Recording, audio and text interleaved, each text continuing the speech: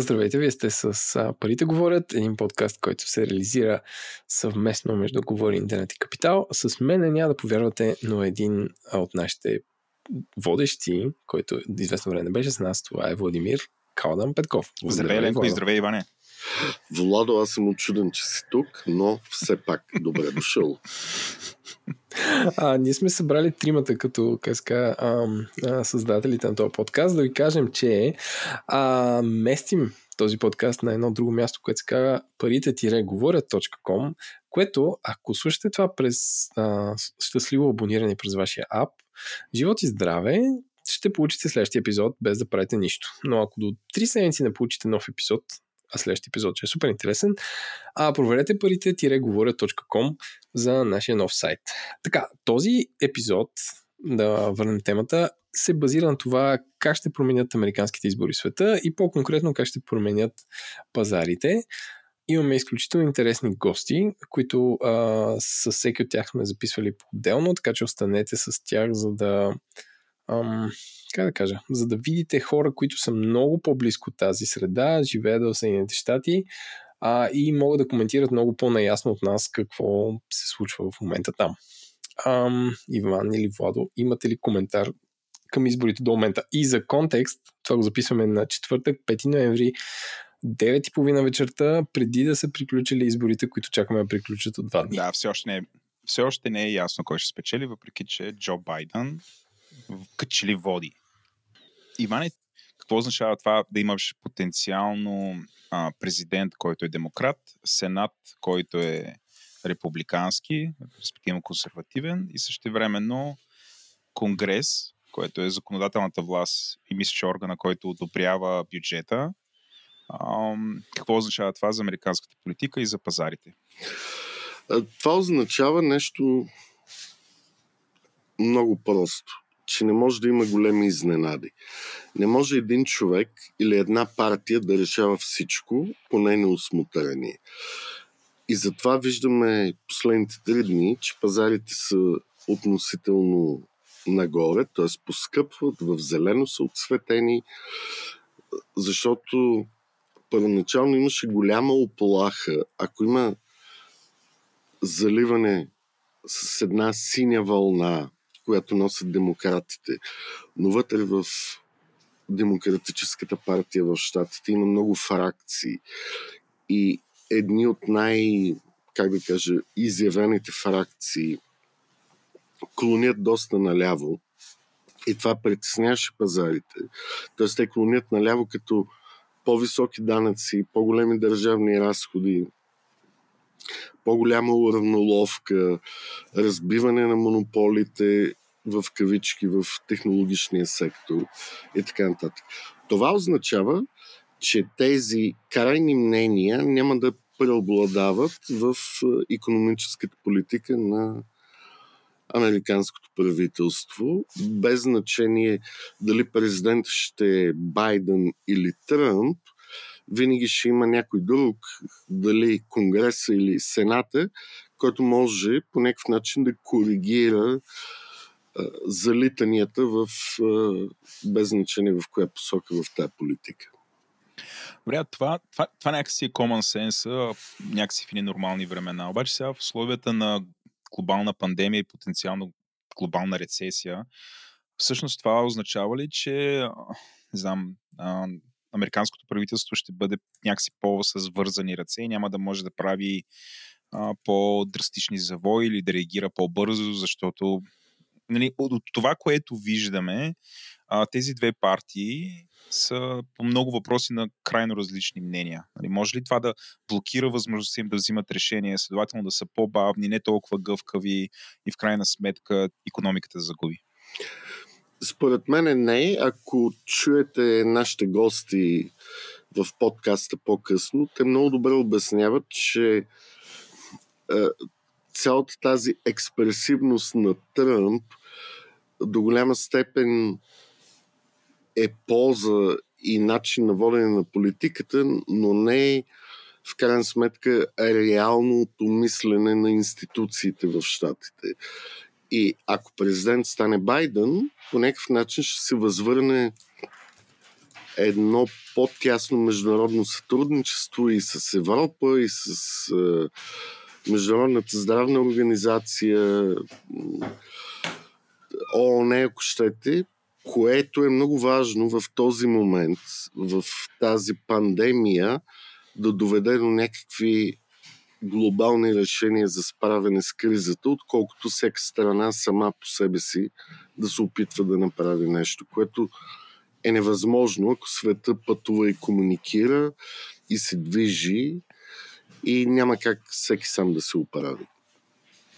Едно от нещата, които много дискутирахме, включая тук и в България, и всъщност може би една от най-големите разлики в посланията на двата кандидата в момента за президент на Съединените американски щати. Всъщност президента Доналд Тръмп защитава своя пост. Джо Байдън е претендент, но едно от нещата, по които те се различават, е как се отнасят спрямо глобалната пандемия и потенциалните мерки, като президентът Тръмп по-скоро демонстрира някакси свободно отношение по въпроса за така наречения локдаун. Тоест той по-скоро не счита, че трябва да има локдаун, да се затваря икономиката, докато Джо Байдън е по-категоричен в тази посока, което може да доведе до сериозни ако това се реализира в Съединените американски щати, е много вероятно и в останалата част от света да бъде реализирано, икономиката да завие в съвсем неопределима посока. Ти как очакваш? Какво ще направят двата Джо Байдън или Доналд Тръмп, ако спечелят изборите? Джо Байдън и неговия екип са много вярващи, ако мога така да се изразя, на научните изследвания, на специалистите и се опитват да пропагандират една политика, която е свързана а базирана на научни данни. Докато при Тръмп е много по-емоционално и той точно заради изборите се опитваше да проектира нещо съвсем друго, което е свързано с емоцията на хората.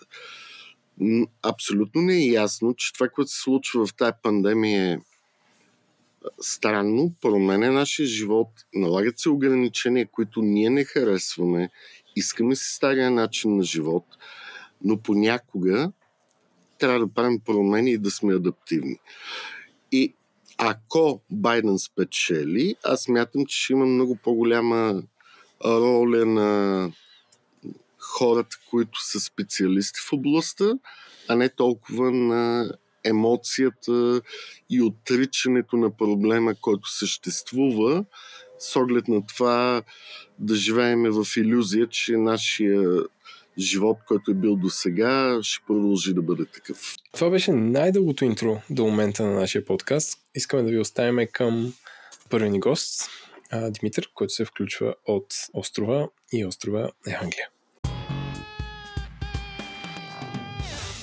Вече при нас е първи ни гост. Това е Димитър Бечев, който се включва, съдейки по неговия телефон номер от Великобритания. Така че, Димитър, както винаги правим, ще те оставят и да се представиш на нашите слушатели. Здравейте, казвам се Димитър Бечев и съм старши сътрудник към Атлантическия съвет, който е мозъчен тръст или think tank, казано на чист български език, в Вашингтон. Също така съм и гост тази година в Оксфордския университет. По тази причина е и моят британски номер. Иначе последните 5 години живях в Съединените американски щати, първо в Бостън, след това в Северна Каролина. Оксфорд ли ще излязат първи с ваксина от COVID? Моя приятел и колега Петър Марков би трябвало да питаме, който е тук в вирусологията. Знам, че е чест гостен в българските медии и предполагам, че има по-близки наблюдения върху тази тема. Добре, това беше в кръга на шегата. Всъщност, в първата част, само да поставя малко контекст на нашите слушатели, този епизод го планирахме сигурно няколко месеца, даже от началото на годината, защото знаехме, че ще има избори. И като напредна годината, знахме, че те избори са сложни. Бяхме решили да записваме първо в сряда, но всъщност си направихме 2 дати, така че сега за протокола записваме в четвъртък след обед 4 часа българско време, а още не е ясен резултата в Невада, Джорджия, Пенсилвания и Северна Каролина и още един щат, който забравих, така че не е ясно ли Байдън ще стане президент. В Аризона. И в Аризона, да. Така че съдейки по залози и по всякакви предсказания, по-скоро ще стане. Димитър, ако трябва да опишеш с няколко думи как ще се промени живота в щатите вътрешно, ако Байдън стане президент?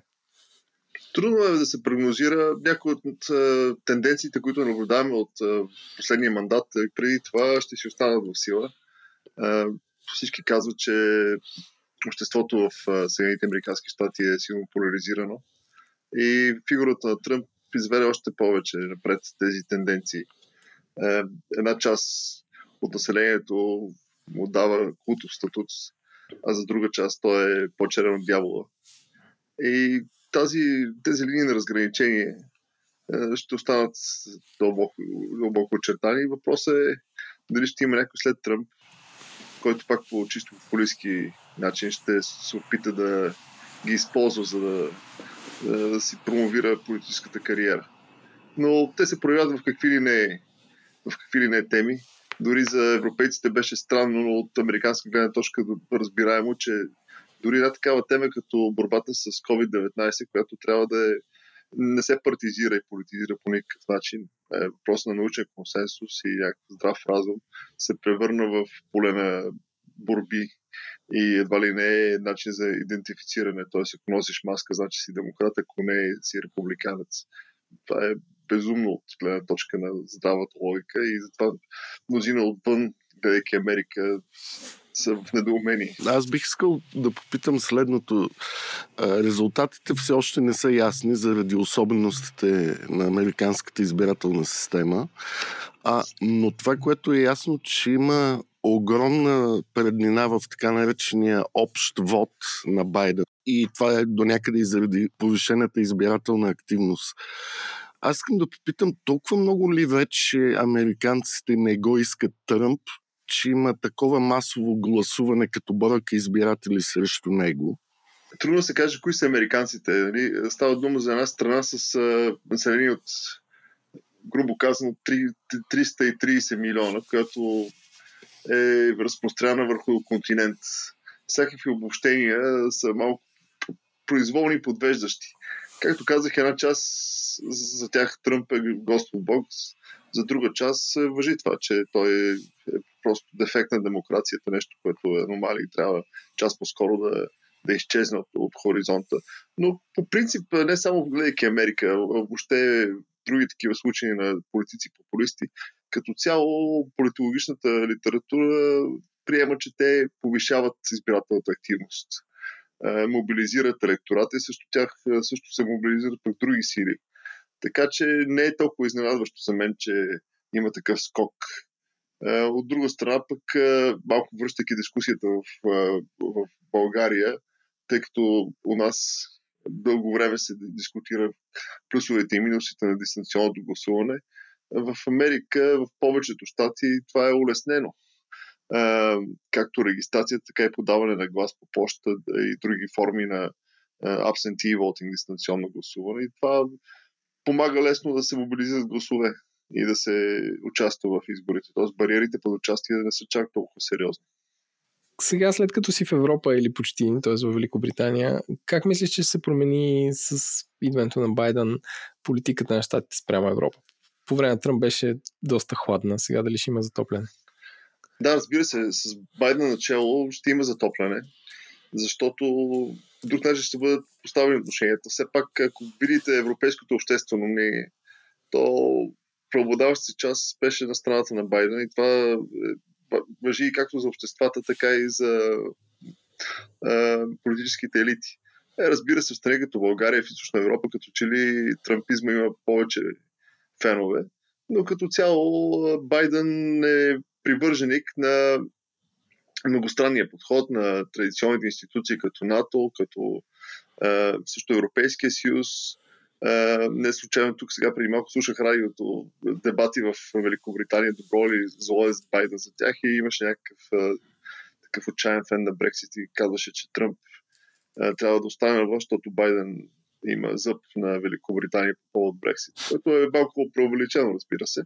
Но това, което аз искам да кажа, е, че отвъд личностите, много от проблемите между Европа или пък търканията и несъгласията, свързани с трансатлантическите отношения, не са функция на личността на Тръмп.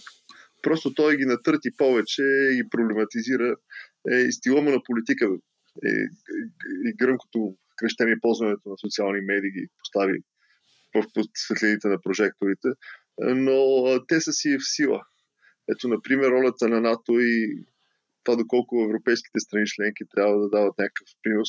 Тази тема се влачи от десетилетия и при Обама също беше на дневен ред. Разбира се, беше дискутирана с много по-дипломатичен език.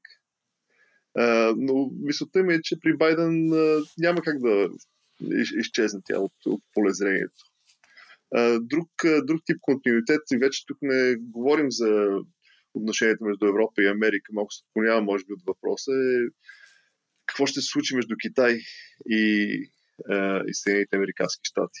Тази студена война, която беше натисна яко педала администрацията на Тръмп, ще остане, защото трендът е чисто структурен и не е толкова свързан с това, кой е в Белия дом. И вече за Европа ще трябва да се позиционира в нея. Къде са европейските страни или Европейския съюз, ако говорим за институциите в Брюксел, до на страната на Америка, дори с рисковете от ескалация, или пък някакъв тип балансьор между двете страни.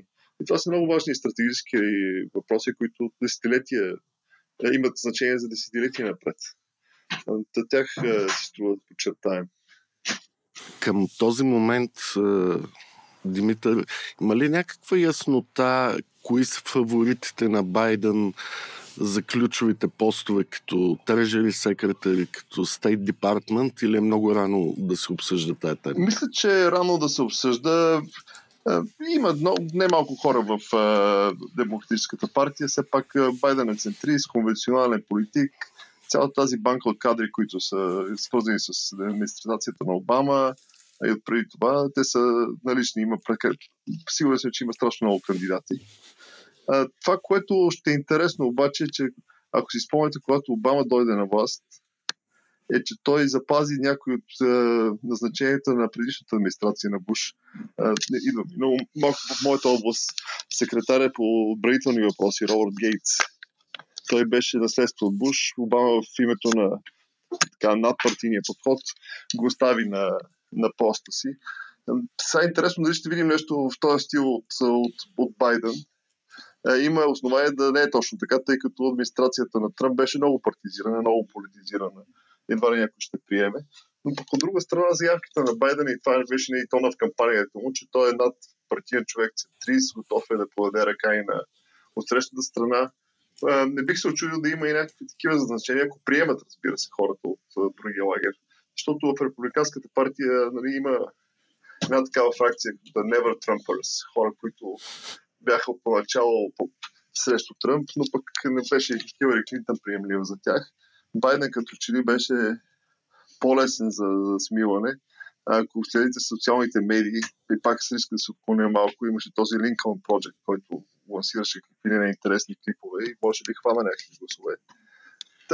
В тези среди сред републиканците, сред естаблишмента, може да има подадена ръка, но пак това е чисто спекулация. Не е ясно. Нека първо пък да стане ясно, че той побеждава, което може би ще стане днес или утре, с риск да го участвам, и тогава да видим кои ще са значенията. Днеска ми попадна някакво изявление на републиканския сенатор Мич Маконъл, който очевидно мисли, че републиканците ще запазят мнозинство или най-малкото блокираща квота в Сената. И общо заето изявлението му беше в стил, че няма да допусне назначения в администрацията, които трябва да се одобрят от Сената, които да са крайно леви или популистки от гледна точка на различните фракции при демократите. Да, е много хубаво, че го споменавате него, защото така хората много не внимават върху тази непревара за Сената, обаче тя е толкова важна, може би. Да не е чак толкова важна, но е не маловажна, както на преварата за Белия дом. Аз смея да твърдя, че Мич Маконъл, който е лидер на Сената в момента, защото републиканците имат мнозинство, е един от големите печеливши от избората нощ. Запазвайки мнозинството, най-вероятно, и отървавайки се от Тръмп също евентуално, той се оказва в ролята си на най-важния фактор в партията, а той е от крилото на естаблишмент, нали? Не е популист, не дължи кариерата си на Тръмп. От тук нататък това му дава много възможности да търгува и да упражнява власт. Най-вероятно, когато трябва да се прокарва на законодателство, и това е по-важната функция на Сената, не само назначенията, ще трябва да се правят сделки за формиране на мнозинство. И тук Маконъл е в много силна позиция.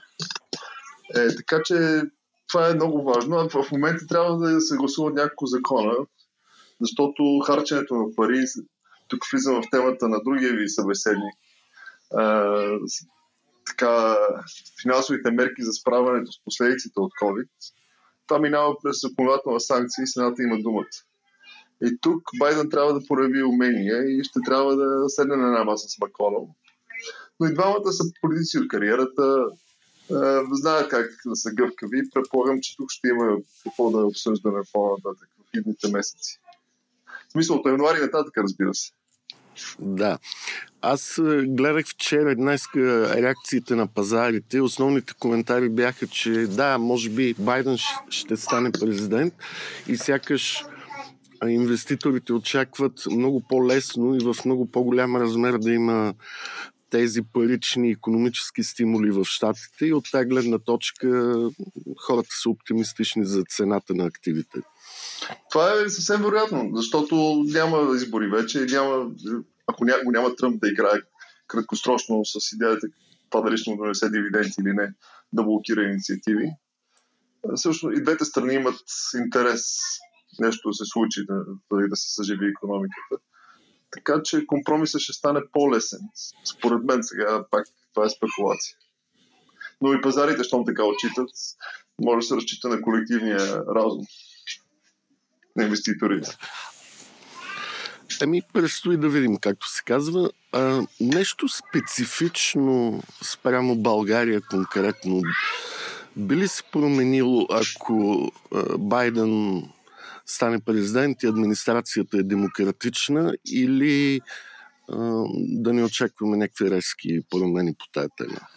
За България мисля, че добре, защото този разнобой между Европа и САЩ, който в България не е бил много проявен, защото няма такива теми, които разделят двете страни, но пък в региона го видяхме, примерно в Косово. Това напрежение между Тръмп и големи европейски страни, като Франция и вече Германия, няма на дневен ред. И България и по-малки страни, като нея в периферията на Западния съюз, няма да са поставени в ъгъла и да трябва да правят труден избор за Америка ли сме или за Европа. И тъй като това няма дневен ред в такъв обем, мисля, че новината е добра. Отделно и ако има и повече сътрудничество, например администрацията на Байдън най-вероятно ще се върне в Парижкия пакт за мерките срещу промяна на климата. И тази по-така приятелска атмосфера, въпреки всички проблеми в междуатлантическите отношения, като цяло благоприятства България, според мен. А тази игра, която имаш по времето на управлението на Тръмп с Русия, как ще се промени при демократите? При Тръмп проблема беше, че нямаше една политика за Русия. Тръмп имаше една лична политика, после Конгреса съвсем друга, защото той наложи по-тежки санкции, особено от 2017 година с новото законодателство. Така наречения закон КАЦА. Администрацията пък, включително от Държавния департамент, трета политика и беше тотален хаос. Сега предполагам, че консенсусът по повод Русия между демократи и републиканци ще бъде подчертан, защото конвенционалните републиканци имат шанс да излязат напред. И нито ще има завой към Русия, нито против Русия. Политиката ще е горе-долу същата, каквато беше до сега на институционално ниво, защото минус Тръмп вече няма толкова поле за импровизации. Така че не очаквам никакви резки движения на този фронт. В един такъв по-странен вариант, ако, понеже резултатите не са ясни, все пак Тръмп запази Невада, Пенсилвания, Джорджия и не мога да се сети кой още щатите му трябва, за да стигне заветните 270 гласа в така наречения електорален колеж. Това ще доведе ли до още по-голяма агресивност от негова страна в външната политика и въобще в всичките тези, как да ги нарека, фикс идеи, които има за имиграцията, за строене на стени, за излизане от международни организации, или по-скоро всичко това е един шум и нещата ще продължат така, както са били до сега. Много говорене, но по същество много по-малко действие. Имаше и действия, не направо някои важни решения външнополитически, вътрешнополитически.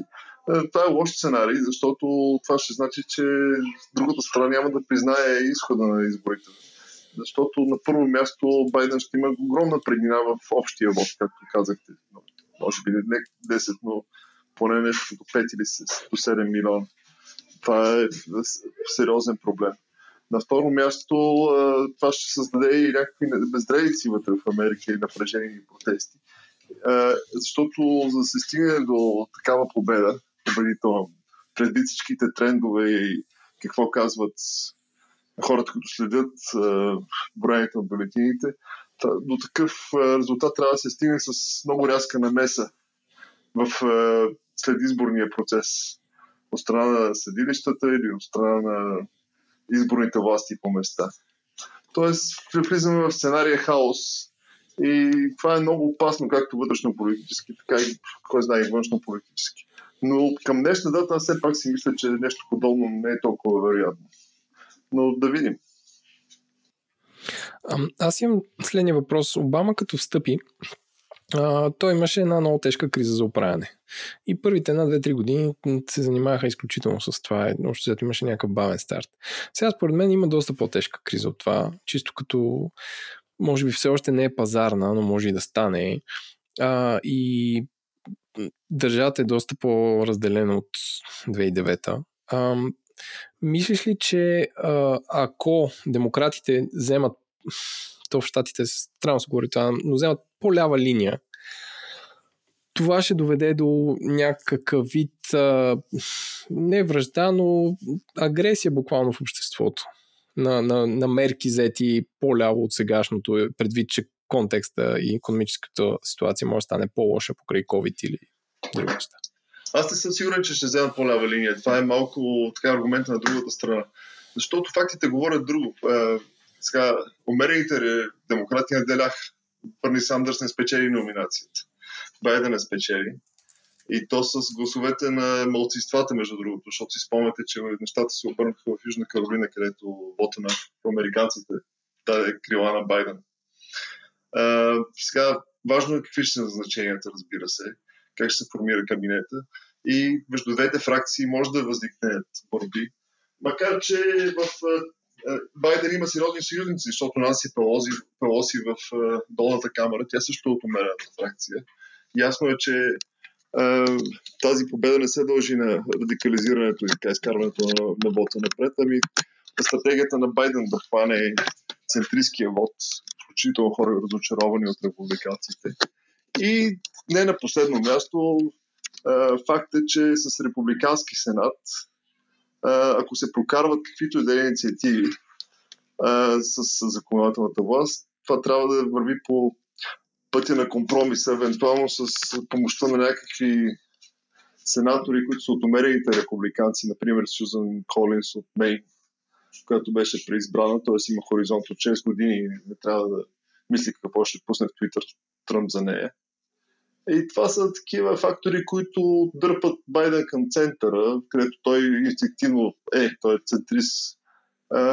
И не очаквам някакви резки леви завои, макар че все пак демократите трябва да покажат, че имат някакви неща, но пък да вметна малко, че идеите за ляво и дясно са малко изкривени в Америка.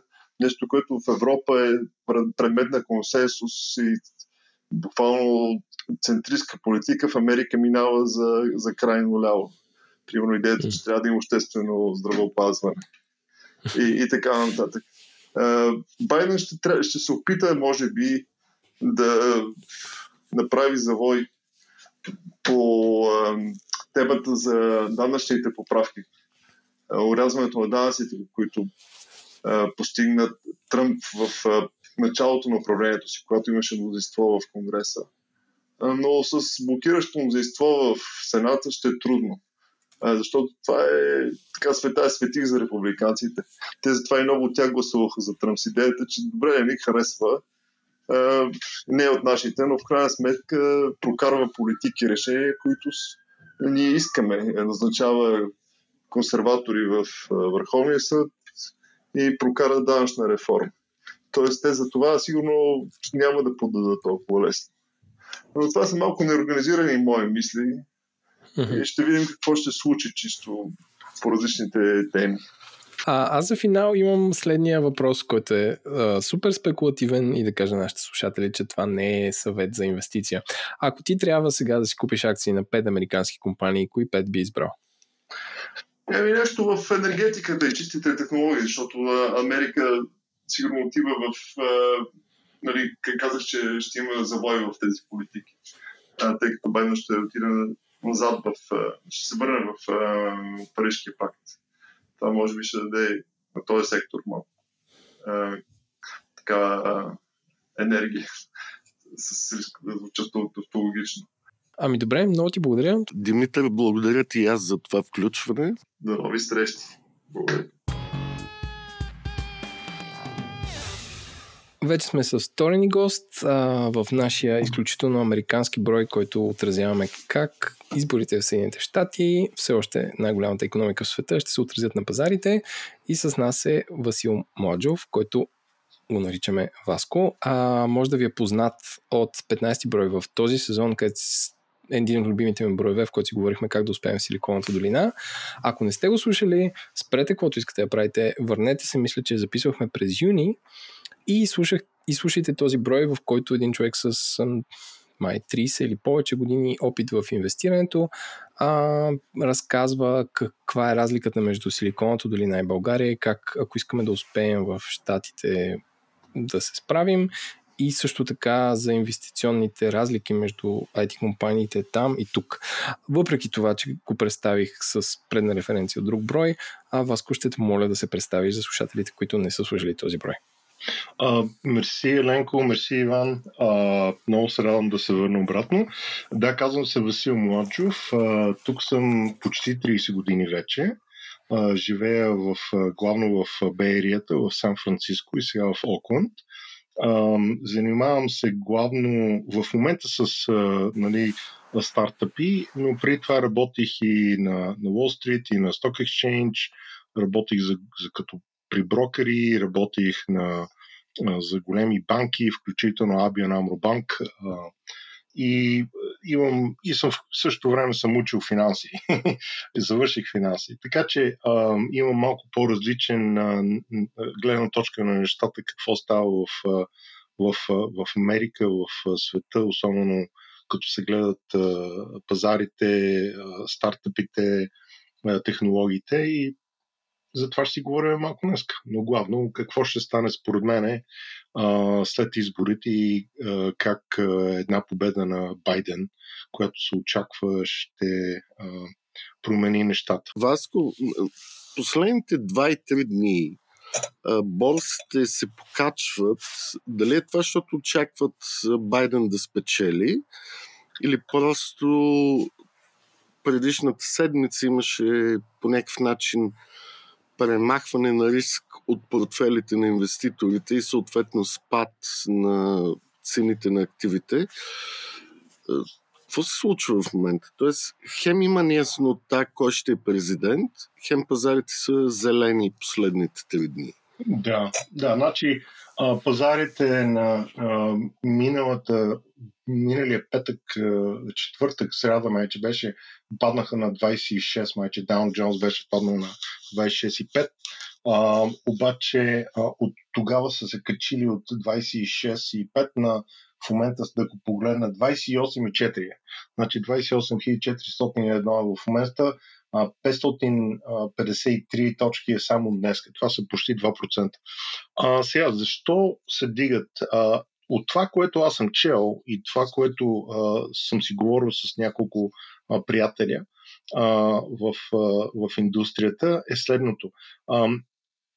По принцип, пазарите очакваха, че ще има синя вълна. Че Байден не е само, че ще победи, но ще победи много здраво. И с неговата победа много неща ще се променят в икономиката на Америка. Най-главното е това, че се очаква, че ако демократите победят с Байден, много по-бързо ще има един нов стимулус пакет за хората, за бизнесите, защото имаше само един, все пак по-голям в началото, мисля, че беше април месец. И от тогава хората изчакват. И наистина, ако има още един нов, който е 2-3 трилиона долара, в момента пазара го очаква това нещо.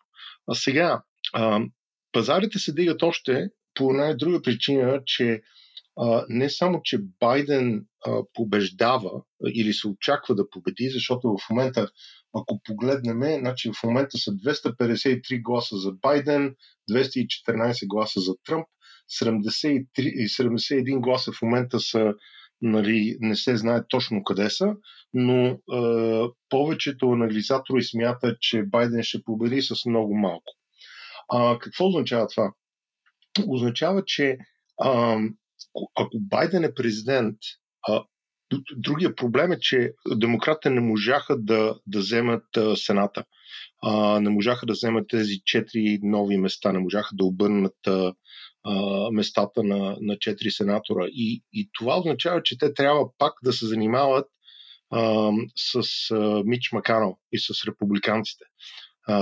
И тяхните ръце фактически са завързани. Те ще могат да направят много неща от гледна точка на какво става по света, как държавата се оправя с определени закони, но таксите, които Байден искаше да наложи, да дигне на корпорациите и на хората, които правят над $400,000, няма да се получи. Почти няма шанс. И по тази причина пазара се дига.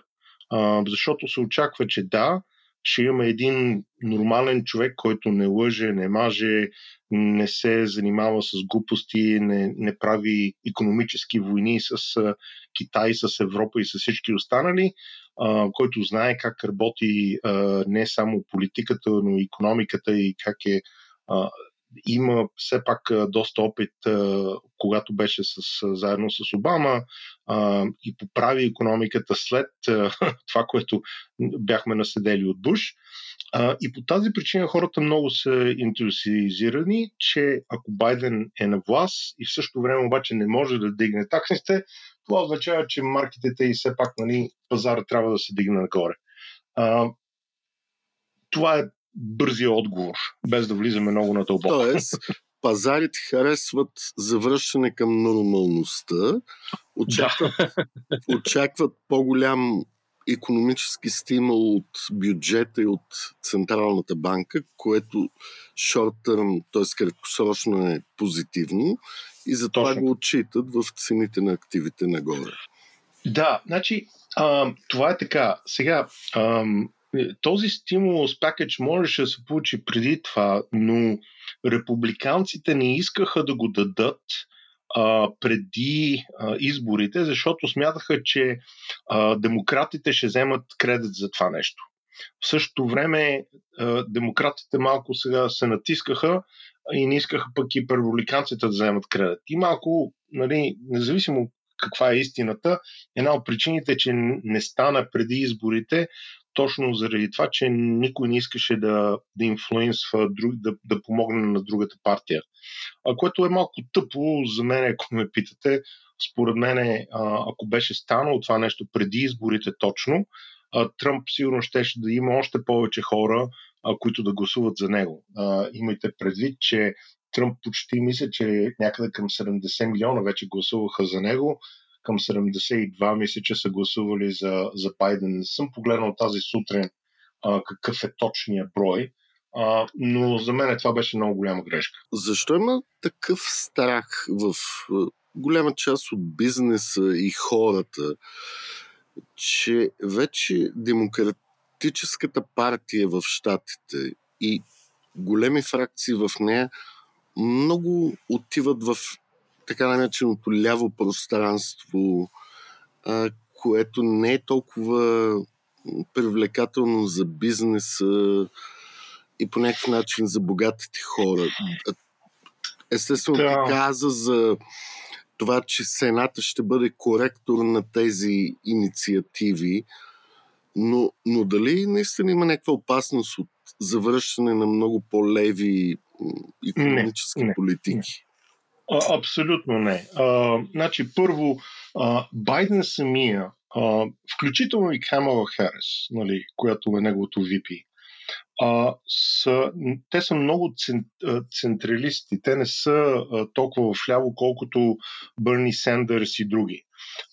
Байден никога не е казвал, че примерно ние трябва да имаме здравна система, която е социално абсолютно за всички хора, което примерно Бърни Сендърс иска и други. Байден казва, че иска да изгради по-добре и да оправи ACA, което е Affordable Care Act, нали, Obamacare, да го направи по-добър, да го разшири, повече хора да могат да си вземат нали, здравна осигуровка през него. Сега, едно от нещата, които някой се притеснява, че Байден иска да сложи минимална заплата от $15 на федерално ниво. Републиканците казват, че това не е работа на държавата да казва. Всеки... Просто да поясниш какво значи $15 на федерално ниво. Тоест, че ти, ако си в Мисури и в Сан Франциско, ще си минимум 15 или смисъл, защо това е противоречива мярка?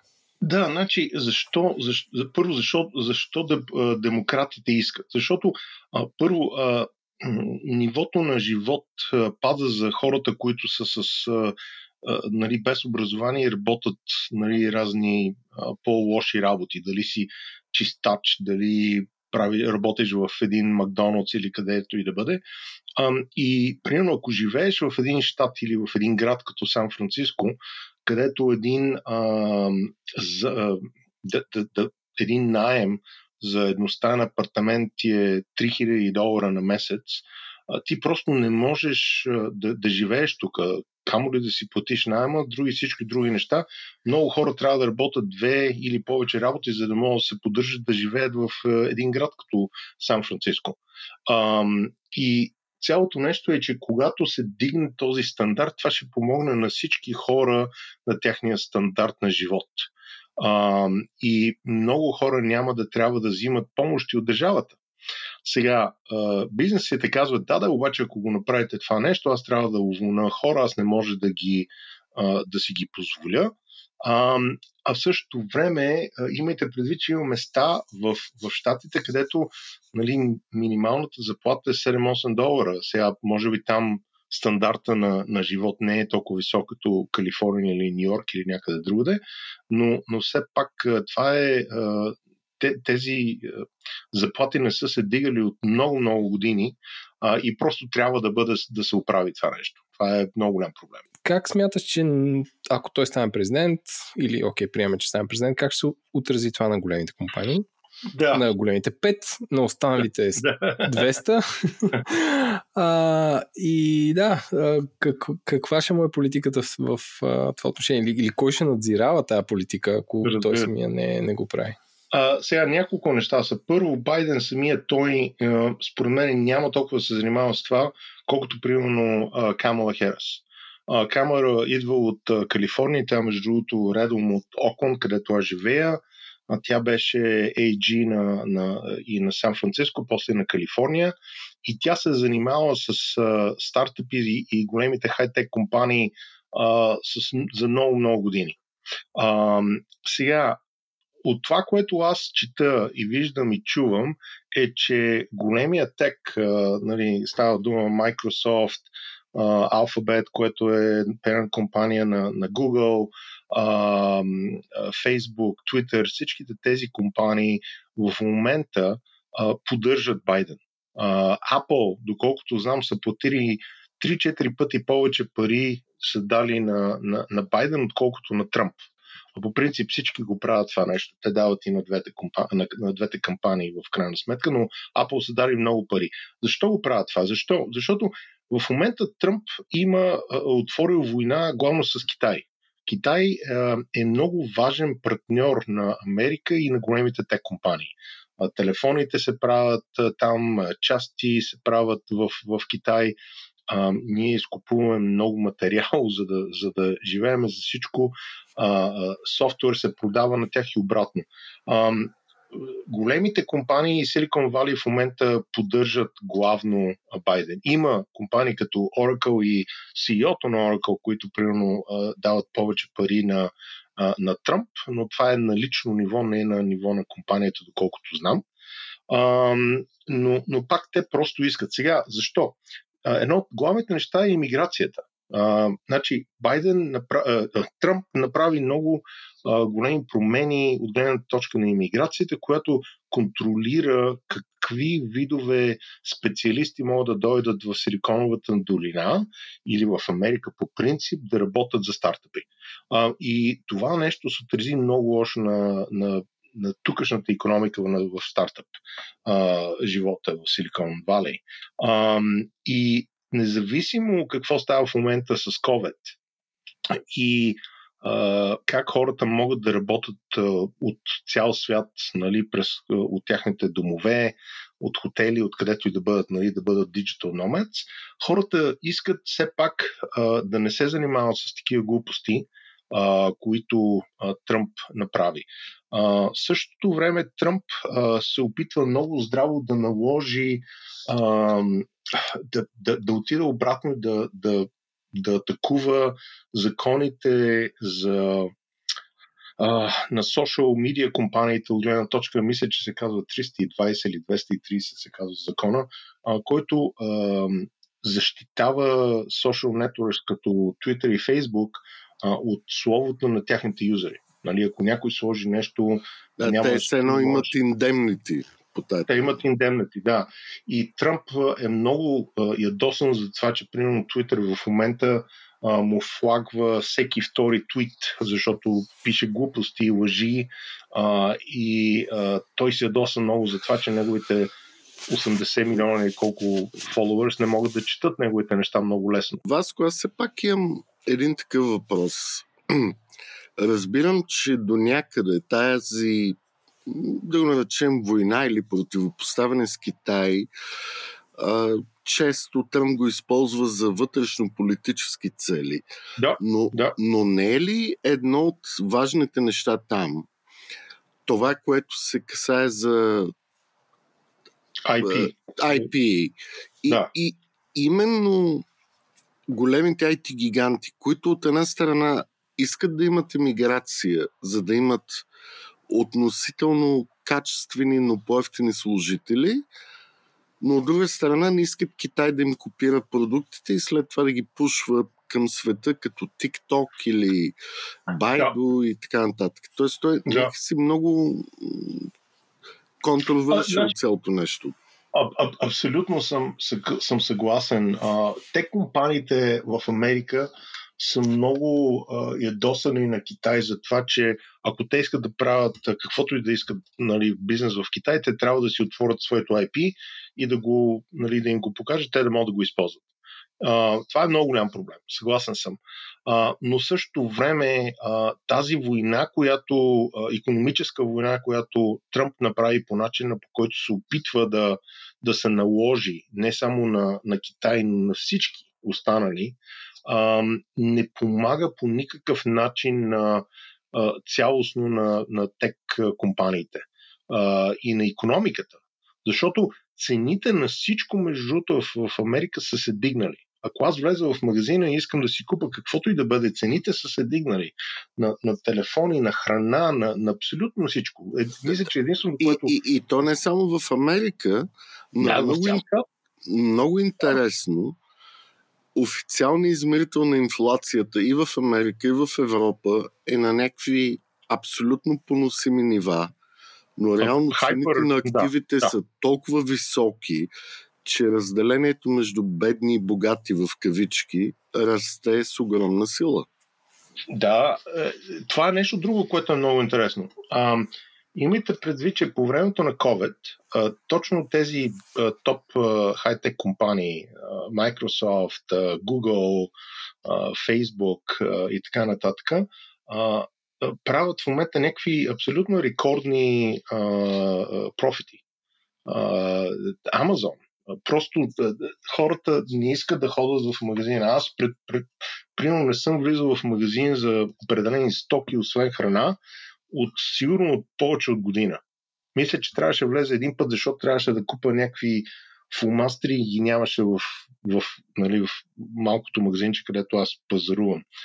Всичко аз си купувам от Amazon. Просто на телефона ми е цък и на следващия ден го имам. И много хора правят също нещо. И всички тези бизнеси и хай-тек компании в момента растат невероятно и правят невероятно много пари по време на COVID. Но те ще правят още повече пари, ако не трябва да се занимават с един президент, който непрекъснато не се знае какво ще твитне днеска или утре и това как ще атакува пазарите, как ще промени тяхната цена на едно нещо или на друго. В момента за това, примерно, че Байдън ще бъде евентуално президент, но той няма да има Сената, защото Мич Маканъл и Сената още червен. Цените на много компании за solar панели, за renewable energy по принцип паднаха много, защото целият пакет, който фактически демократите, Байден, Харис искат да направят за това, че искат да направят държавата да бъде пак на високи технологии, на renewable energy, това няма да стане много лесно или въобще няма да стане тия следващите 4 години, докато републиканците държат цената. Те няма да могат да сложат 2-3-4 трилиона долара пакет да направят тази трансформация към renewable energy. И това е много голям проблем и пазарите също време пък това не им харесва.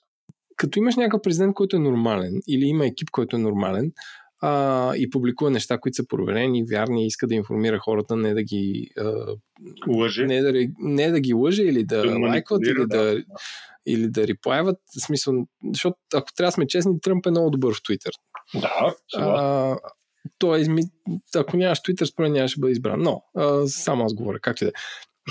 Според тебе, каква ще е ролята от тук нататък на да не са големите 5, но чисто на това правителство към социалните мрежи? Защото според мен те няма да продължат това към Section 230.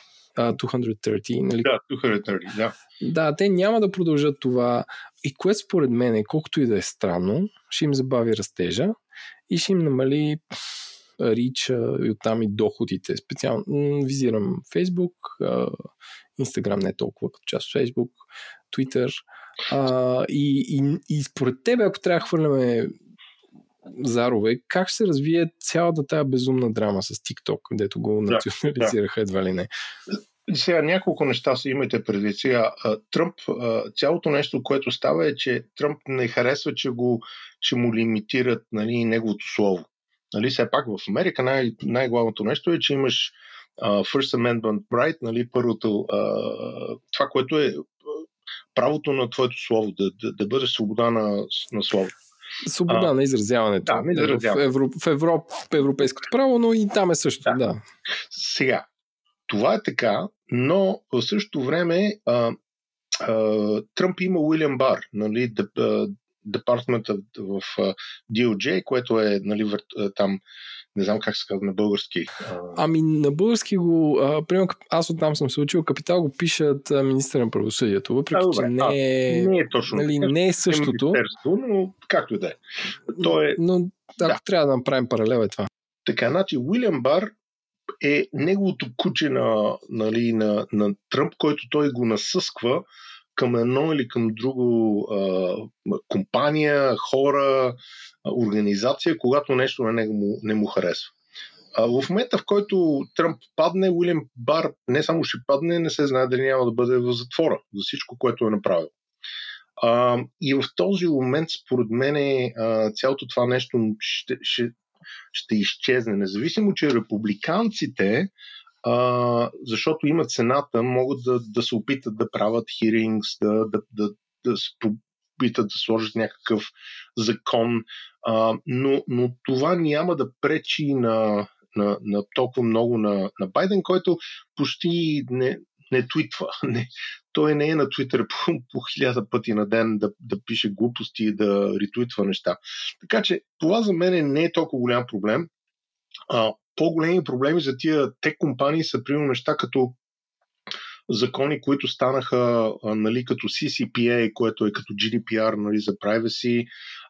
В Калифорния, примерно в момента имаше Proposition 22, която не е на ниво за целите щати, но е само за Калифорния. Proposition 22 е един закон, който се опитаха да минат, през който тези, които карат примерно Uber, Lyft, които са, нали, те са като контрактори в момента, се опитваха да станат и да бъдат направени като все едно, че работници са за една компания и тогава Uber, Lyft и останалите трябва да им плащат тяхните такси, да им дават здравни осигуровки и какво ли не. Това не мина. И те остават да бъдат като контрактори. По този начин тези компании ще се развиват още. Сега има различни неща, нали? Хората по принцип искат да имат застраховки, искат да имат други видове нали, бенефити да им се плащат, но доколкото разбирам, това не мина, но това не се знае дали няма да се опита да стане на по-голямо ниво в държавата. И такива видове, според мен, закони са също много важни, защото много от нещата, които стават в Калифорния, по-нататък стават в целите щати, както е CCPA, което е Калифорния нали, compliant за privacy закон. И примерно нов закон даже в момента беше сложен точно за тези компании, каква информация като Twitter, Facebook и други могат да продават на други компании, какви не могат. Така че тези закони също са много важни и трябва да винаги да мислиме не са само това какво става с президента, какво става някой пъти на по-малки нива в големи щати като Калифорния или в Нью-Йорк, и те са много важни неща също. Добре, Васко, аз искам да те попитам нещо. Да. Има една тенденция при демократите и ако Байдън стане президент и до някъде цялата администрация, независимо от Сената, ще има една по-голяма окраска от демократите. Дали този стремеж за разпарчетосване на големите технологични гиганти ще се задълбочи? И аз не казвам дали това е добре или зле, но мога да черпя някаква, макар и не е съвсем едно към едно съпоставима информация от това, както са били разбити петролните гиганти едно време. Тоест, и AT&T беше разбита. Да, и телекомите, точно така. Да, точно така, да. Много интересен въпрос. Не смятам, аз по принцип е интересно, защото не идва това нещо за разбиването на тези компании, не идва само от политиците. Даже в Фейсбук един от фаундърите на Фейсбук се бореше за такова нещо. Хора, които са били в Google, се бораха за такова нещо. Аз ще ви кажа една интересна история. Бях в Давос, в World Economic Forum 2005 година и си говорих, бях на вечеря, гик вечеря с Сергей Брин и Лери Пейдж и примерно Гавин Нюсън беше на моята маса и така нататък. И си говорихме точно за едно такова нещо и тогава, значи това е 2005 година, декември, януари месец, края на януари, и си говорихме как тази Dark Force, нали, на Microsoft е толкова зла и нали, сила в хай-тек света на интернета. И вижте къде сме, нали, 15 години по-късно. Google са тези, които са най-опасните и които имат най-много информация за един човек. Нали, тази нещата се обърнаха много бързо. 15 години не са толкова години и нещата се обръщат. Сега, в същото време, Alphabet, защото Alphabet е, нали, parent компанията на Google, вече по принцип са разделили компаниите и те са разделени самите себе си в отделени малки компании за search, за видео, за музика, за тяхните devices, за всичко. Така че даже това нещо да стане, даже в един момент някой да каже, вие трябва тук да разделите нещата, компаниите да ги разбиете, какво? Добре, айде, ще ги разбият. Какво точно ще стане това? Някой ще има shares в 3 компании вместо в едно. Когато се разбиват такива големи компании, обикновено в началото не е т.е. не е хубаво за акционерите, но след това изведнъж се раждат купища нови пътища, идеи и като цяло икономиката расте и бизнес се развива много по-добре. Абсолютно си прав. Като погледнем, нали, Big Bell, нали, Bell компаниите, AT&T и всички тези компании, които са били разбити в началото, в един момент, нали, 30 години по-късно, AT&T в момента не само прави телефони, но те контролират интернета, Fiber, DSL, имат също време DirecTV, имат отделно видео сервис. Те са станали, според мен, даже по-големи от това, което бяха на времето. Но просто е друг вид на еволюция и можаха пак да растат, като пак започнаха да купуват малки компании, големи компании. В същото време, нали, T-Mobile се партнират и купиха, мисля, че беше Sprint. Така че, дали аз даже смятам, че една такава нещо ще бъде хубаво за маркета, защото ще има по-голям акшън на маркетите, повече неща ще се раздвижват и по принцип хората, които играят, нали, пазарите, много малко от тях, освен ако не си, нали, маркетмейкър, се занимават с инвестиции за short term, нали, за късо инвестиране. Повечето хора инвестират в един сток в борсата и го остават там за 20 години, примерно, за 10 години, ако нещо не стане с компанията. Не смятам, че това в края на деня ще направи някаква беля на инвестициите. Ще има някаква малка корекция тук и там, но не смятам, че е голям проблем. Добре, аз сега искам да цитирам едно изследване, което се циркулира между инвестиционните банки, че за последните 30 или 40 години, без значение точната дата,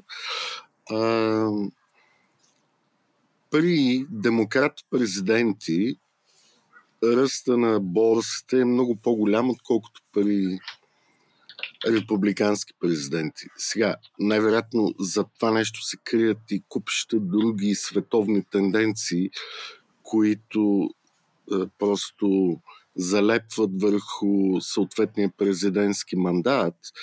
Но смяташ ли, че наистина при Байдън пазарите в щатите специално ще бъдат в много по-добра форма? Сега, това, което става последните 20-30 години, които аз съм бил тук, не съм го изследвал много, но знам малко за него и доколкото ще се опитам все пак да си кажа мнението. Имайте предвид, че когато Обама дойде на пост след Буш, икономиката беше паднала невероятно. Нали, имаше абсолютна депресия, real estate, всичко. Той наследи една икономика, един маркет, който беше много надолу. Ако погледна даже нали, колко беше надолу, трябва да го погледна, но когато ти вземеш един маркет на много ниска точка и ако се опиташ да го правиш, нали, и имаш растеж на икономиката и на всичко, нали, маркетите растат. В случая на това, което нали, Тръмп, нали, и примерно Барак Обама е някъде към 150% се е дигнал за там 98 колко е той месеца, когато той е бил, нали, президент. В същото време Тръмп за тези 40 колко месеца, които е бил той президент, е фактически само 28% се е дигнал. Значи 20, чакайте да погледна сега. Това, което гледам, че едното казва, че 62% се е дигнало в същото време, когато, ако се гледа на същото ниво за 4 години, Тръмп е 28%, имаме предвид, че все пак коронавирус, нали, удари нещата, за същото време Обама е бил на 62%. През цялото време, което Обама е бил президент, е 150% дигане на Дауа, нали, на Дау Джонс, и се е дигнал в сравнение с него. Просто това е много голяма разлика.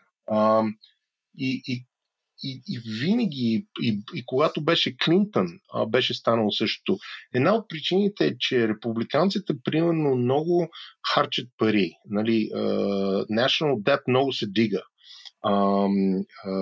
Харчат, правят, влизат в войни, които струват милиарди долари, трилиони долари. Това не е ли хиперстранно, че точно републиканците харчат, имат големи бюджетни дефицити? Да, демократите, които трябва да са тези, които го правят, те всъщност по някакъв начин те трябва да оправят магиите на републиканците винаги. Това е...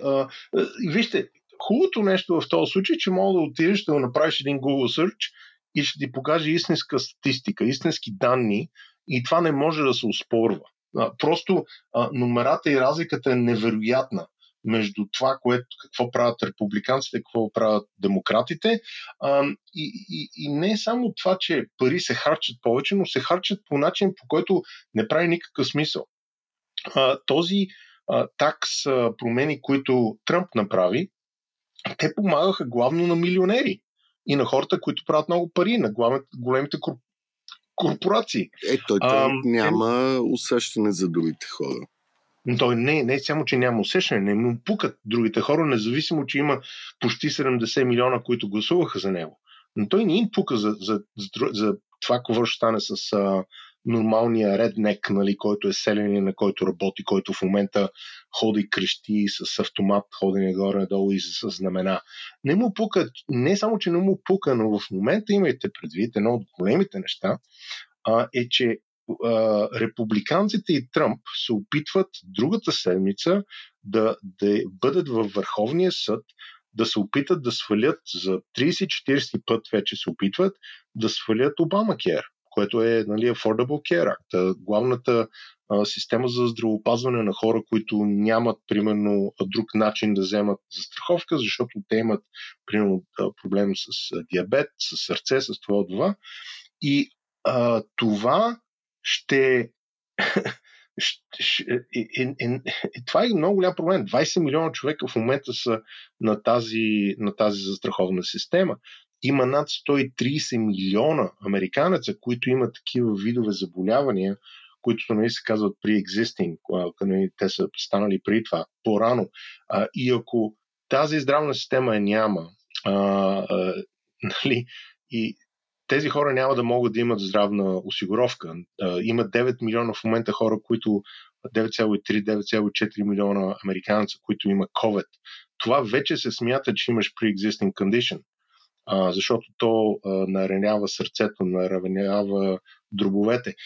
Това всичко е за пари. Това, нали, просто всяко нещо, което става и което правят републиканците, е за повече. Кой ще прави повече пари?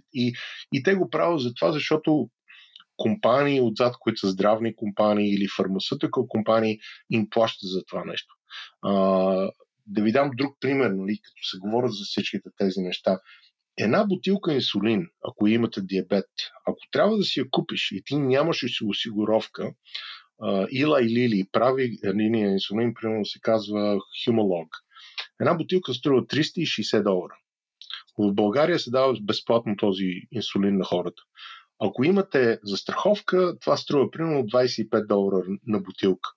Но трябва да плащаш за тази застраховка, примерно, ако ти нямаш примерно работа и трябва сам да си купиш застраховка, примерно казва се Кобра, ако си работил и загубил си работата, едно семейство от 4 човека, моята застраховка беше $1800 на месец. И в края на годината тия пари аз не можех да си ги махна от таксите. Те не ти дават кредит за това, че си платил $18,000, $19,000, $20,000 за това, че имаш застраховка. Искам да те питам, така за финал. Добре. Нали, пак един голям дисклеймър. Това не е подкаст за инвестиции и не ви съветваме да следвате тези съвети. Това е чисто за информация, забавление и така нататък. Но ти в момента, след като горе-долу е ясно, че Байдън ще спечели, в кои 5 американски компании би инвестирал? Или сектора? Да, значи всичко ще бъде хай-тек компании, специфични компании. Амазон според мен няма никой да го спре. Тесла според мен ще бъде една невероятна компания, която ще се дига още повече. Едно от нещата, което също е интересно, не е хай-тек въобще, но са, нали, тези, които правят канабис, нали, които правят марихуана. Още няколко щата в момента легализираха марихуана и различни видове такива дръгс. И иначе всичко, което се занимава с мобилно e-commerce и телеком, според мен са най-главните. Значи, дали това ще бъде Microsoft, дали ще бъде Amazon, дали това ще бъде Google вид компании, според мен никой няма да направи грешка в тях. Това е моето лично мнение. Аз не съм financial advisor, не съм FA, нямам Series 7, нямам това или 11, така че не го взимайте това, но погледнете ги тези компании, следете ги и според мен всички тези неща ще се дигнат много и ще бъдат много интересни. Добре, много ти благодарим. Мерси, Еленко, Иван, много ви благодаря аз. Всичко хубаво и приятна вечер. Вече сме с Галина Петрова, която е журналист в BG Voice в Щатите. Здравей, Галина. Здравейте, момчета. Благодаря за поканата. Иване, признаха ни, че сме момчета все още. Аз съм, за тебе не знам, Владо. Но нека все пак Галина да се представи. Да, Галина, разкажи ни къде работиш, какво е BG Voice, кой град се намираш? BG Voice е най-голямата медия за българи в Съединените щати и Канада. Тя съществува от 10 години и е базирана в Чикаго, където съм и аз от 10 години. И с тази медия ние бяхме временно част от първата българска телевизия в САЩ, която по-късно се отвори. А в момента сме запазили основния екип, който всъщност откри тази телевизия. И сме останали с едно малко студио в Чикаго, където имаме радио за българите тук, вестник, който излиза всяка седмица, за българите в Канада едно издание и в САЩ друго издание. И съответно по някой път имаме и лайвстрим от различни мероприятия в САЩ. С това издание имах възможността вече втори път да отразявам пълната президентска кампания в САЩ. През 2016 пътувах да отразя цялата кампания и сега тази година още не е приключила, но тази година също приключих една цяла кампания. Ето един такъв въпрос към теб. Според тебе българите в Чикаго, в нашия предварителен разговор ти каза, че има доста голяма българска общност и това е известно. Имаш ли представа те към кой тип президент клонят? Дали към Байдън или към... Мога да ти кажа моето мнение. Българите в Чикаго никой не може да се ангажира каква бройка са. За съжаление, от години това като феномен е изпуснато да се преброи. При първите имигранти, след комунизма, и икономическите имигранти, които са дошли да търсят работа, след това вълната от студенти и млади специалисти. Българите в Чикаго са много разнородни.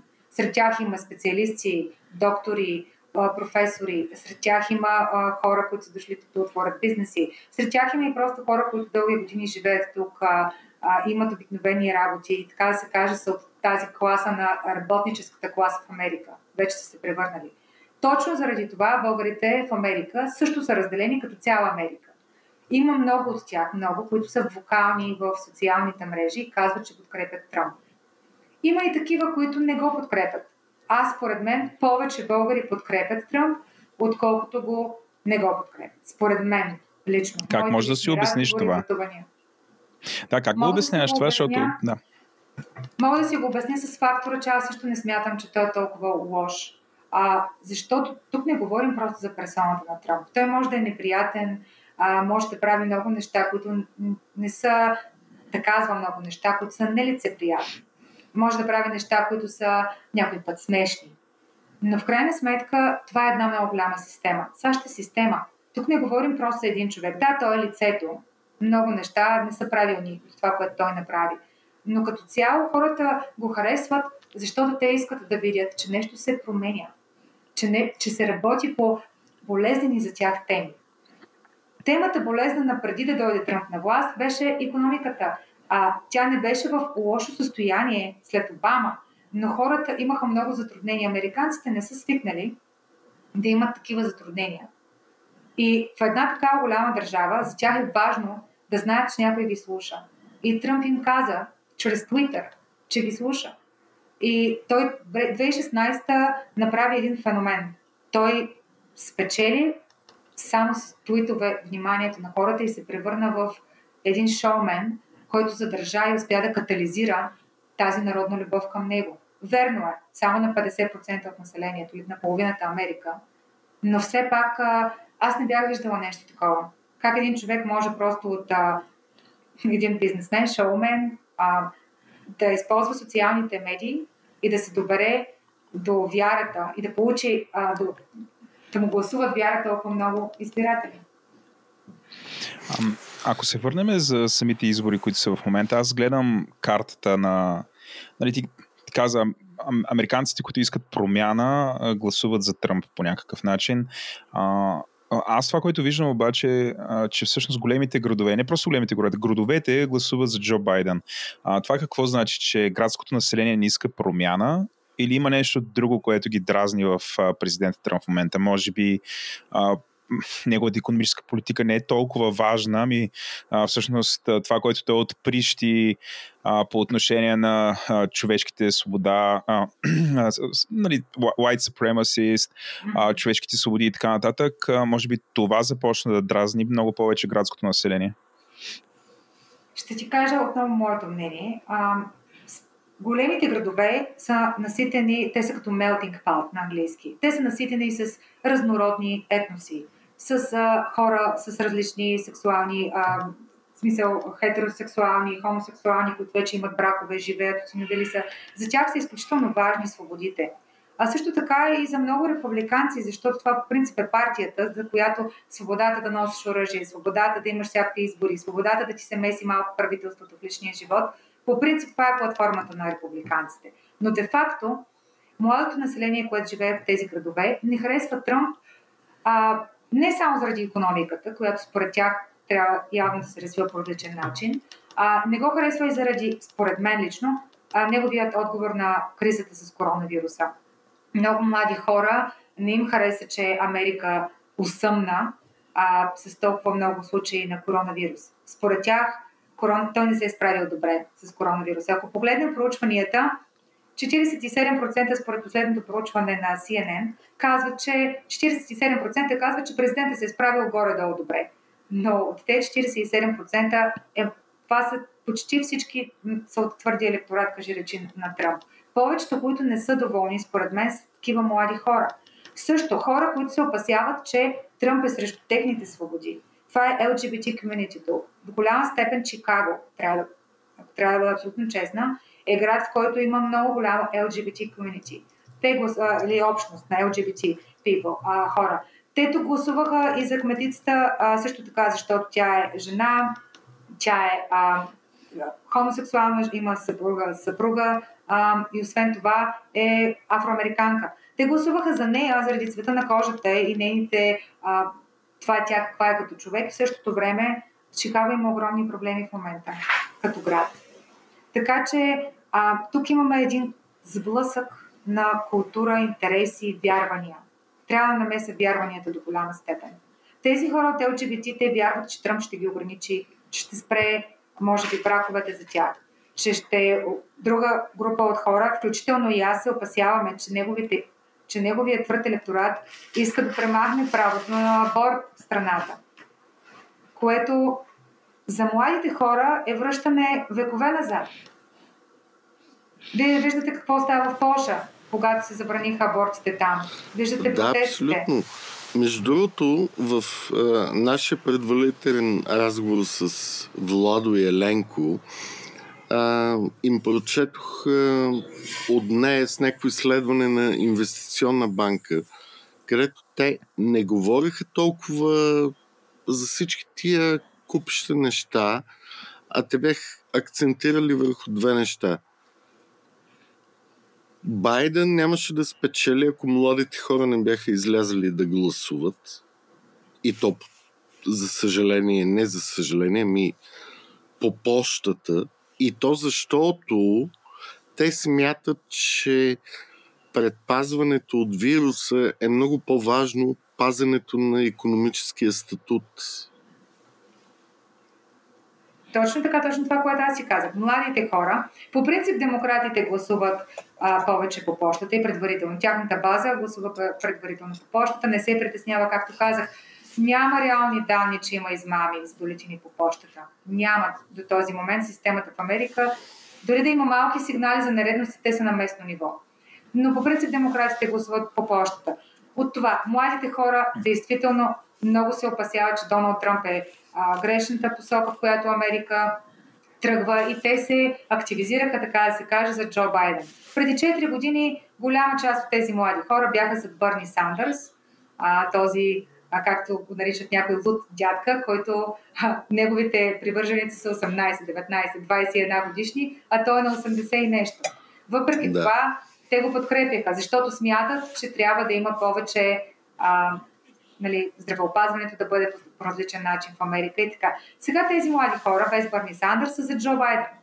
И тези млади хора не харесват как Тръмп отговори на кризата с коронавируса и това ясно показва колко от тях рекорден брой гласуваха и лично, и по пощата. Галина, ти очакваш ли завой наляво в Съединените американски щати, или това е някаква илюзия, която се проектира от от противниците на Байдън от гледна точка на лагера на Тръмп? Тръмп използва всяка възможност да нарече Байдън социалист. Аз не смятам, че в държава като Америка социализмът, и не вярвам, че в системата тук въобще може да говорим за социализъм от какъвто и да е тип. Това са просто игра на думи, много добра политическа игра от кампанията на Доналд Тръмп. Да, защото доколкото видях, той обърнал кубинците в Флорида, защото те, спомняйки си мястото, от което са избягали от този псевдокомунизъм, това нещо им е обърнало мисленето за гласуването. Не само това нещо.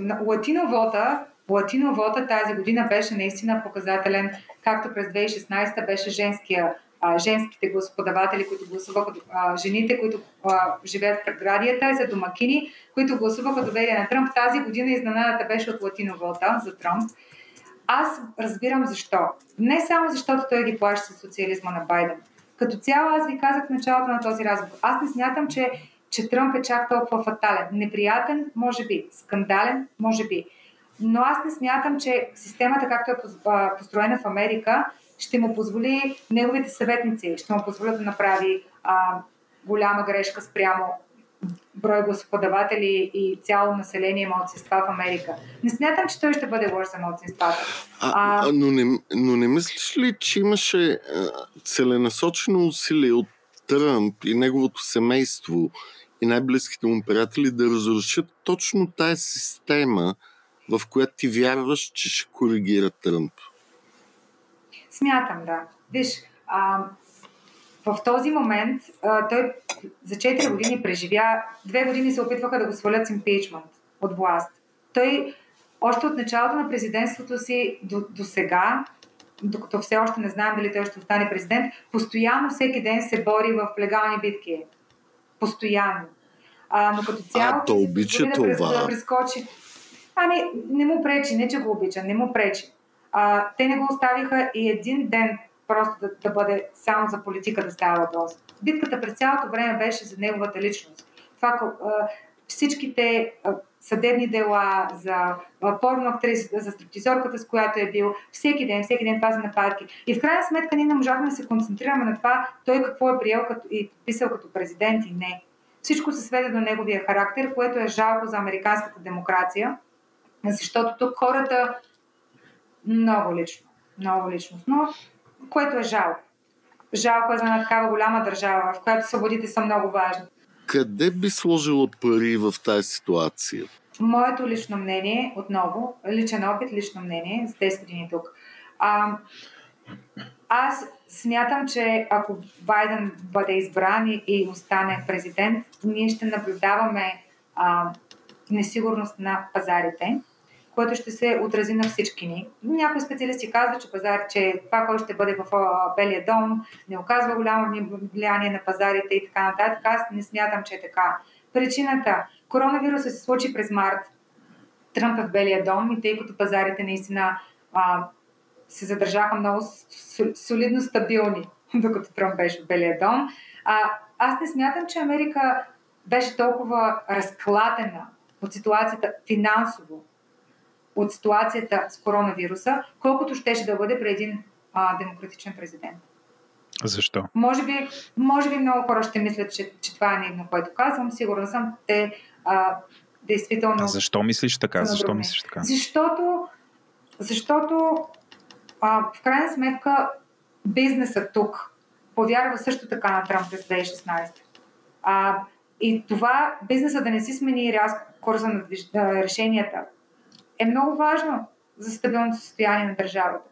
Представете си, ето ще ви дам за пример транспортните бизнеси, които през последните 2 години са в сравнително добро състояние. Много българи имат транспортни бизнеси в САЩ. Те са доволни. Въпреки тарифите, които Тръмп наложи, транспортният бизнес е стабилен. Сега, в момента при една такава стресова ситуация, всички те чакат с нетърпение да разберат кой ще е следващия президент. И аз смятам, че това ще е Джо Байдън, между другото. Дори Тръмп да го успори, мисля, че Джо Байдън ще събере 270 необходими гласа и всъщност ще стане президент. И дори и Върховният съд не мисля, че ще направи грешката да даде Белия дом на някой друг.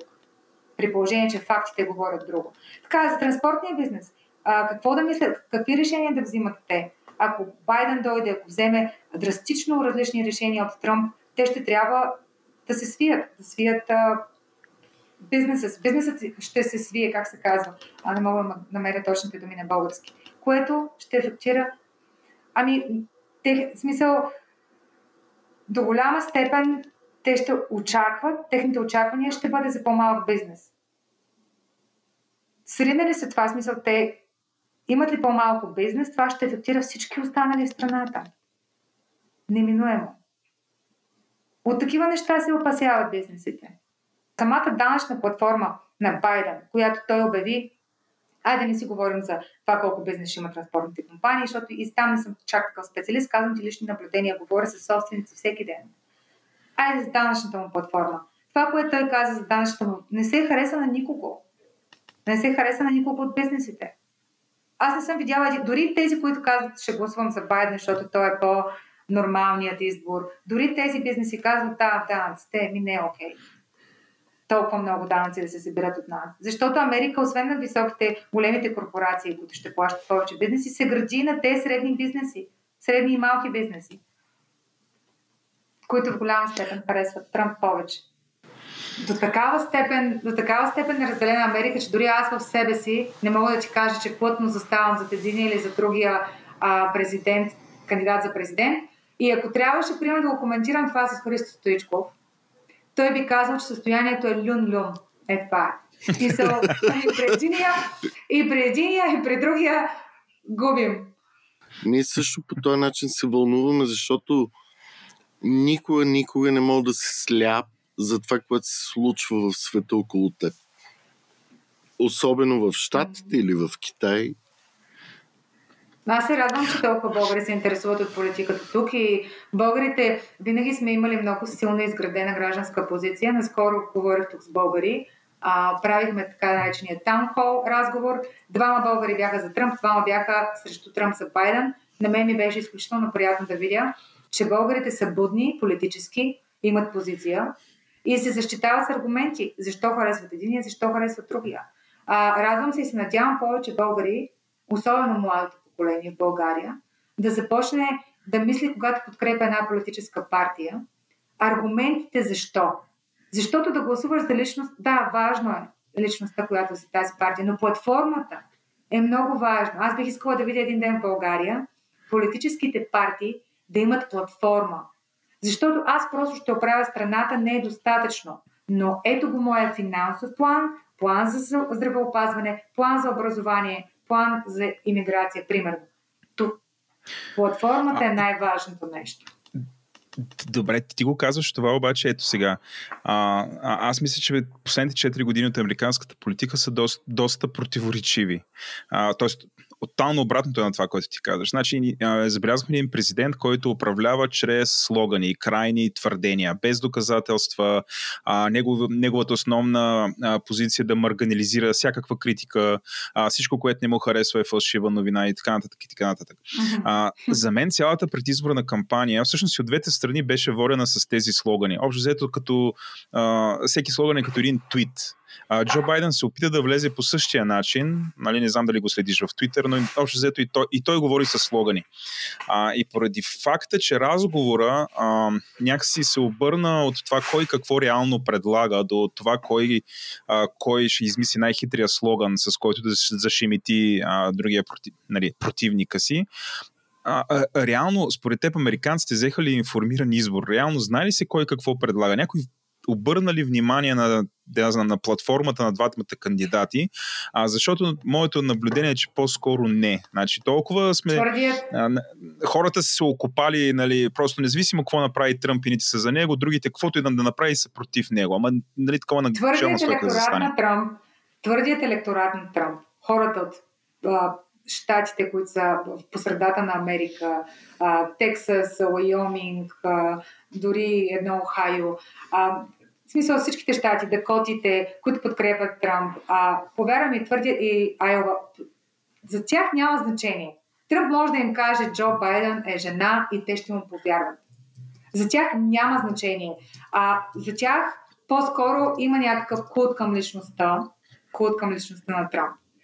Но на Байдън му се наложи да използва Твитър. Както ти казах, по мое наблюдение 2016 Тръмп беше феноменален. Той похарчи страшно малко пари и с Твитър спечели Белия дом. На Байдън му се наложи да се прави на шут.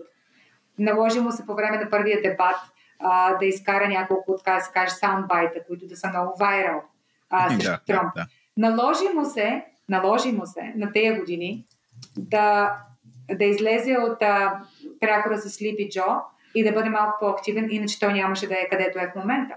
Но, въпреки всичко, хората следят какво гласува Тръмп, какво подписва Тръмп. И трябва да ти кажа, че имаше обещания пред 2016, които той направи и не спази. Но имаше неща, които той подписа и вървят добре. Би било илюзорно за всички либерални либерали в момента да кажат: аз подкрепям Джо Байдън и съм плътно зад него и така нататък, Тръмп е лош. Трябва да си отворим очите и да бъдем реалисти. Няма само лошо и само добро. Трябва да бъдем по-скоро moderate, както казват американците, и да гледаме на това следващите 4 години при единия и при другия как биха се развили. Смятам, че това в момента до голяма степен е наказателен вод за Тръмп, защото 2016 той обещава много хора да са по-добре и те не са. И те се ядосаха и сега гласуваха за Байдън. В Мичиган, Уисконсин, това е очевидно. Въпреки това има хора, които харесаха той как е гласувал до момента. Не гласуват за него само защото е Доналд Тръмп, гласуват за него, защото им харесва международната му политика, която води, и също така им харесва състоянието на икономиката в страната, дори по време на коронавирус. Чудесни думи за завършик на нашето интервю. Изключително много ти благодарим за времето, което ни отдели, и ще се радваме и за напред да си говорим за всичко свързано с американската политика и въобще Съединените американски щати. Аз също ще се радвам. Благодаря ти, наистина. Благодарим ти. Това беше всичко от този дълъг брой. Надявам се да сте се ориентирали в геополитиката в щатите и в света в следващите 4 години.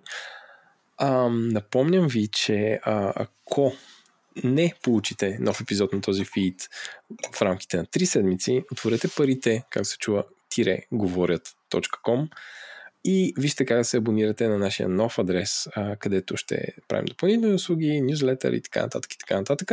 Владо и Иван, вашите последни затварящи реплики. Аз само искам да спомена, че също така имаме група в Фейсбук, която се казва Парите говорят. Там също може да получавате нашите епизоди и не само. Може да ни питате неща и евентуално да получавате отговори на тия неща, както и да питате всички наши гости. Аз само да кажа, че научих супер много от епизода, ми беше много интересно и обещавам да се завърна по-силно от всякога в Парите говорят. Чао за сега. Чао. Бай!